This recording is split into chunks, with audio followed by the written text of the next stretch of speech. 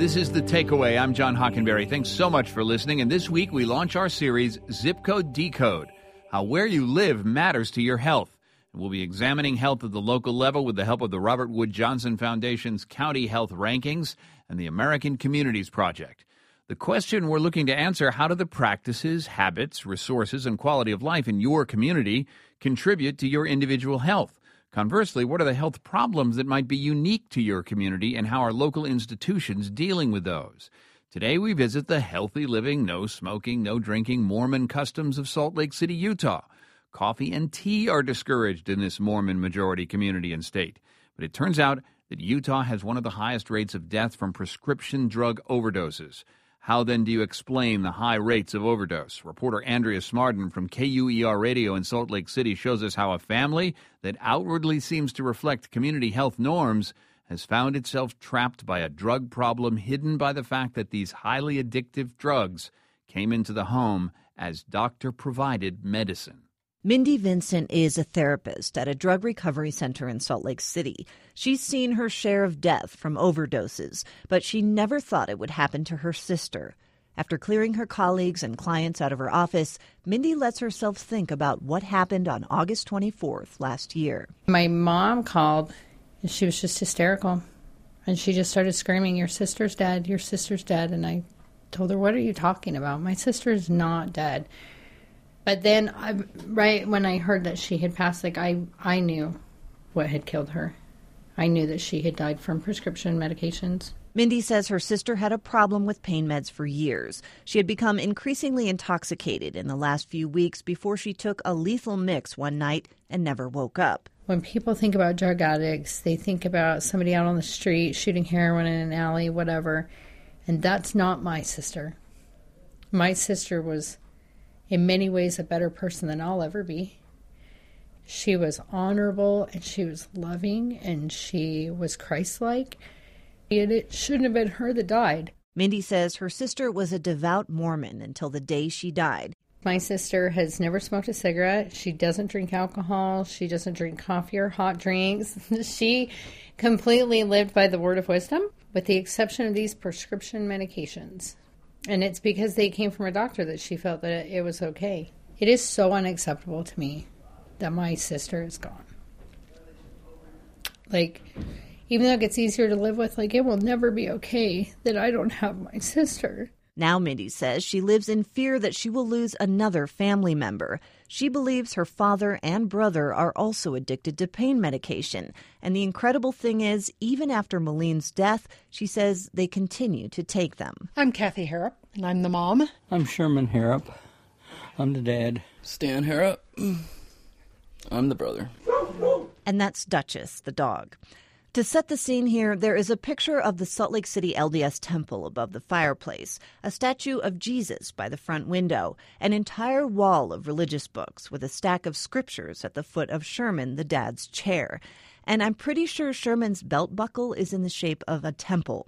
Sherman, for his part, is quite open about the extreme drugs he started taking after a series of back surgeries. I could take the medicine, and most people would be frank and honest, most people would be dead.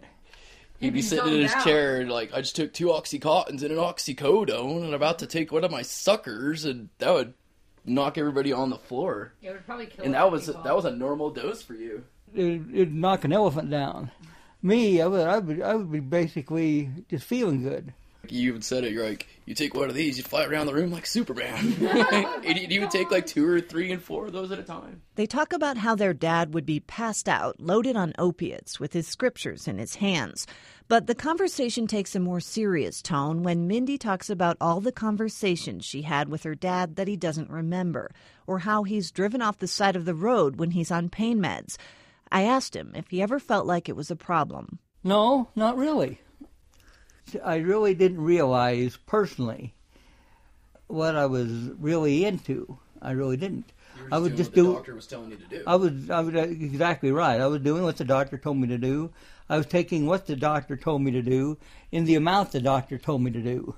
When in reality, he turned you into a bigger drug addict than most people could ever turn into. They'd be dead by the time they got to your level. But then my dad just doesn't see that it's dangerous. Even now, he still doesn't see how dangerous it is. I never knew until you explained tonight that Malene died from that. We knew. Yeah.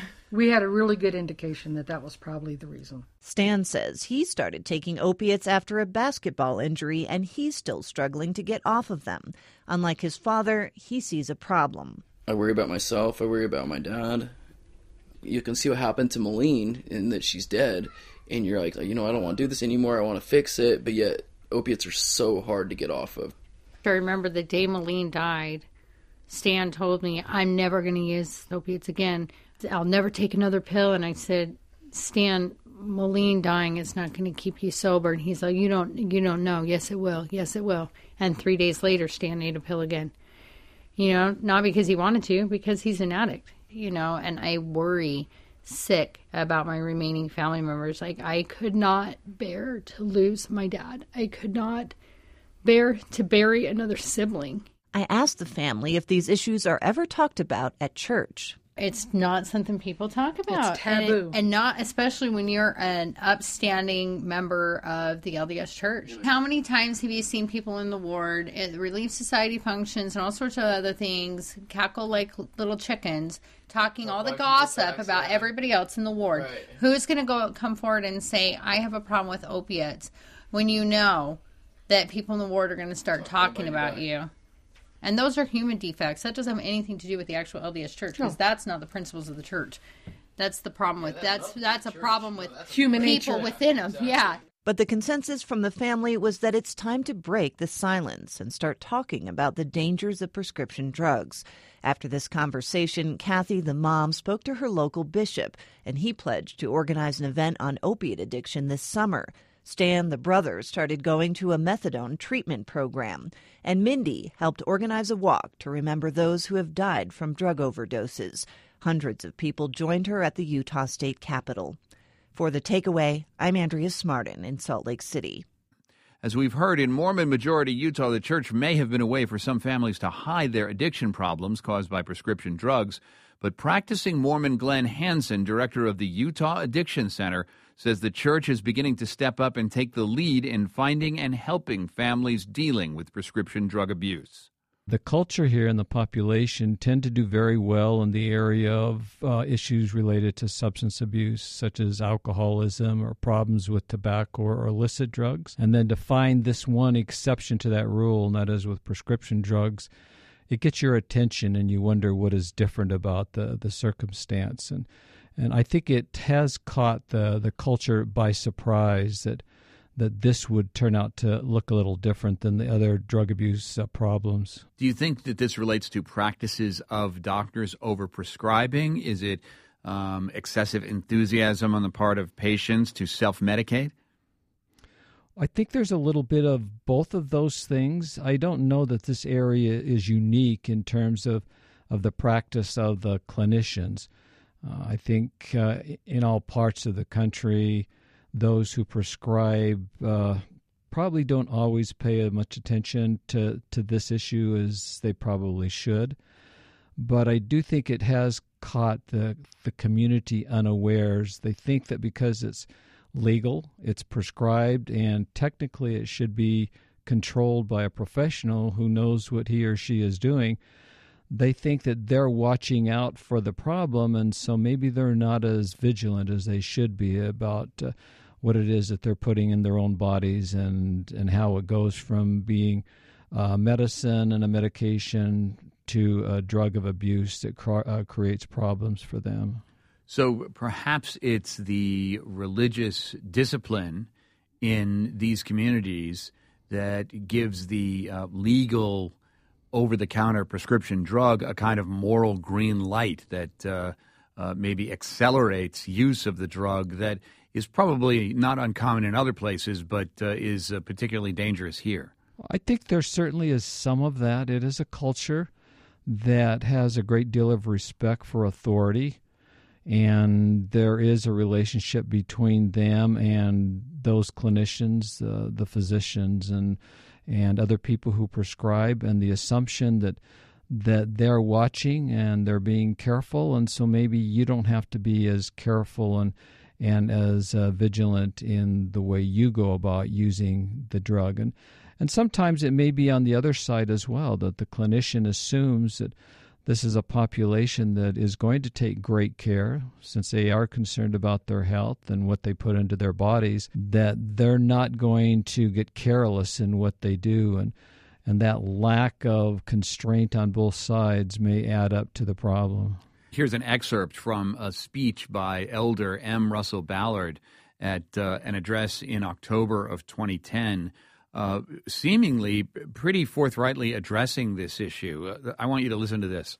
I'm grateful for doctors who are trained to prescribe proper medications to relieve pain and suffering. Unfortunately, too many in our communities today, including some of our own members, become addicted to and then they abuse prescription medications.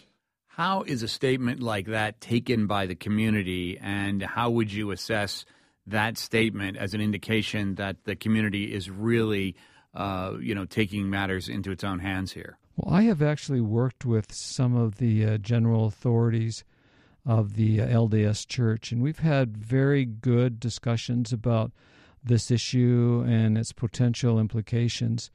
And there has been nothing in the exchange between me and the general authorities that suggests anything but great concern.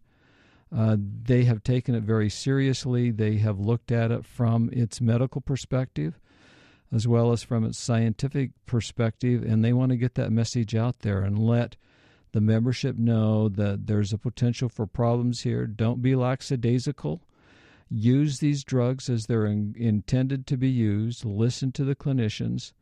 And beware that some of these drugs do have the potential for causing addiction and creating great harm to individuals, to families, and to communities. Glenn Hansen is on the front lines there in Utah. He's director of the Utah Addiction Center and former acting director of the National Institute on Drug Abuse at the National Institute of Health. Glenn, thanks so much. You're very welcome. Our series, Zip Code Decode, How Where You Live Matters to Your Health, continues all this week and could be visiting a zip code near you. Tomorrow, we go to the uninsured in Southwest Texas.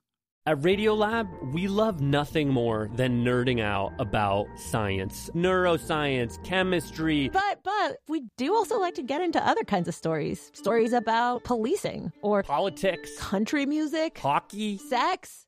Of bugs. Regardless of whether we're looking at science or not science, we bring a rigorous curiosity to get you the answers. And hopefully make you see the world anew. Radiolab, adventures on the edge of what we think we know. Wherever you get your podcasts.